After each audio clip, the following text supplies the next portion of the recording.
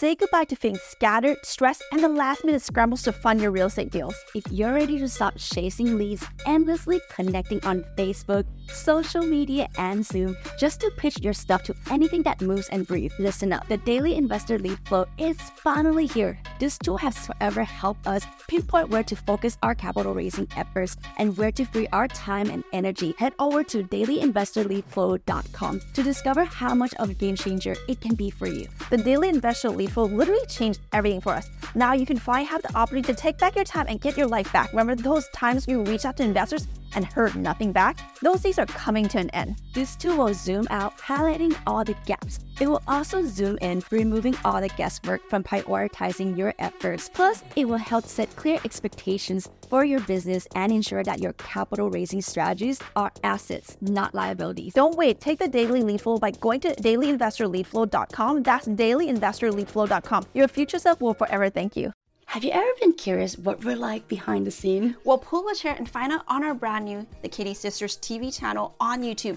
It's full of awesome tips about apartment investing, paying less taxes legally, and finding financial freedom. And like never before, you actually get to see how we make real life magic happens for our passive investor. Once you're there, don't forget to click the like, subscribe, and hit the bell icon. Again, that's The Kitty Sisters TV on YouTube. We don't have a crystal ball to predict exactly what will happen in 2023, but we surely can use economic data, principles to forecast what will happen to the economy and specifically the housing market in 2023.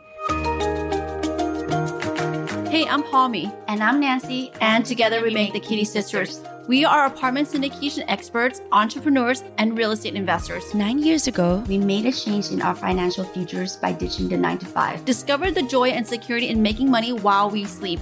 We made this podcast to help high-level entrepreneurs secure their financial future while paying virtually zero tax by utilizing apartment syndication. And we're going to show you how. This is Cashflow Multipliers, the podcast dedicated to your financial freedom for the lifestyle you deserve. Let's get you set for 2023, shall we? It's wild how big of a difference there is between 2021 versus 2022, right? Us real estate investors started the year with wild 3%-ish mortgage interest rate. And today, it has doubled that. Not only is the overall increase dramatic, but it happened in such a short period of time, which made the pain so much more severe. As of November 17, 2022, the weekly average primary mortgage in the U.S. for 30 years fixed interest is 6.6%, up 3.86% from a year ago. Here's the thing, we don't have a crystal ball to predict exactly what will happen in 2023, but we surely can use economic data, principles to forecast what will happen to the economy and specifically the housing market in 2023. In recent months, all we've heard is that the Feds are raising their fund rate. It's kind of felt extremely blunt and forceful, and it actually has been disputed by many top economists as being too heavy-handed. Many have accused Federal Reserve Chairman Jerome Powell of using an outdated playbook from the 70s and the 80s. Amongst all the criticism, Powell hasn't exactly done a lot to calm our minds. In recent interviews, he's actually stated as saying that in his quest to battle inflation, we need to keep it up until the job is done. Whatever that means, right? Whatever that means, for sure. We get it. He stated he wants to get inflation back to 2%, but his tactic has left a lot of doubt. Not only that, but it can be a little bit hard to quantify, right? Whatever he's saying is that he needs a soft landing on prices and he needs them done and drop fast to temper inflation. The problem is the Consumer Price Index, or the CPI, is considered a lagging indicator, which just means that we won't see the result for up to 16 months. That's a long time to turn around an economy. What this is all setting us for is an overcorrection, which nobody wants. Since June, the Fed has raised their fund rate a whopping 6 times. First at 25 and 50 basis points in March and May of 2022, followed by 4 consecutive 75 basis point increase from June to November of 2022. Yet, inflation remains pretty constant, hovering close to 10%. If you take an even closer look, you can see that from June to September, inflation really didn't drop at all. In fact, it spiked up even higher, touching 9% in July. With an overcorrection almost guaranteed, most economists believe that the Fed will continue to raise the Fed fund rate at least throughout the December, if not into the Q1 of 2023. Again, as of November 17, 2022, the average 30-year fixed-rate mortgage hovered close to 7%. According to the economists at the Mortgage Banker Association, they predict that this can't and won't last forever. In fact, they think that unemployment will rise in 2023, but that by this time next year, the mortgage rate will have fallen down to 5.4%. So what does this mean for you all, right? Well, it could mean a lot of things, but the Mortgage Banker Associations also predict that market turbulence and the possibility of a recession will cause a slowdown in demand, leveling out the playing field and causing housing prices to finally become more affordable. Essentially, economists are predicting that 2024-2025 will see lower mortgage rates, helping boost somewhat of the demand in the housing market. The good news is in all of this is that if there's a recession, which we certainly seem like if we aren't already in one, that it seems that it will be short-lived. And economists are pretty optimistic about the long-term consequences. So yes, on the flip side, there are some prominent experts out there predicting troubling times ahead for the real estate investors. They believe that rising interest rates will slam brakes on the real estate purchases and or force the sellers to sell properties at a discount, killing cash flow, etc. We don't fully agree with this line of thinking entirely, but we want to extend this line of thought further. Yes, most unsophisticated investor will camp out on the sideline. And yes, some seller will be forced to sell a property at a discount. However, we believe savvy investor can take advantage of both and make out big. Interest rate may be a boogeyman and scary thing for some people, but not for us. We're always looking for ways to turn a market condition into our favor.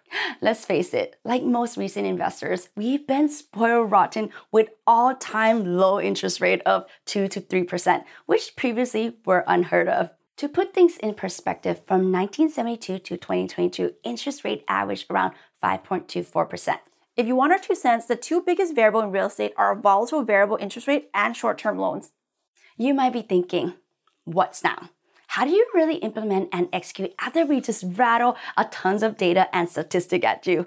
Well, now that we got you all excited and, believing that now is the time to invest, we would love to share the Kitty Sister 2023 execution plan. The first step is going to be buying great assets. For us, this goes without saying. We don't buy old clunky assets that will supply us with unaccounted for deferred maintenance. We are no longer in the era of buying value-add assets and forcing appreciation on it. This is not the ugly duckling fairy tale. Your C-class property, like that hairy one, will not all of a sudden turn to gorgeous swan.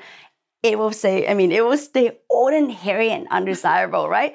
So lose that fairy tale and buy an awesome asset. For us, we define awesome assets as A and B class assets in A class markets. That's above average population, rent, and economic growth. It goes without saying that this area must be landlord and business friendly. It should also be high median household income, think 80K or above.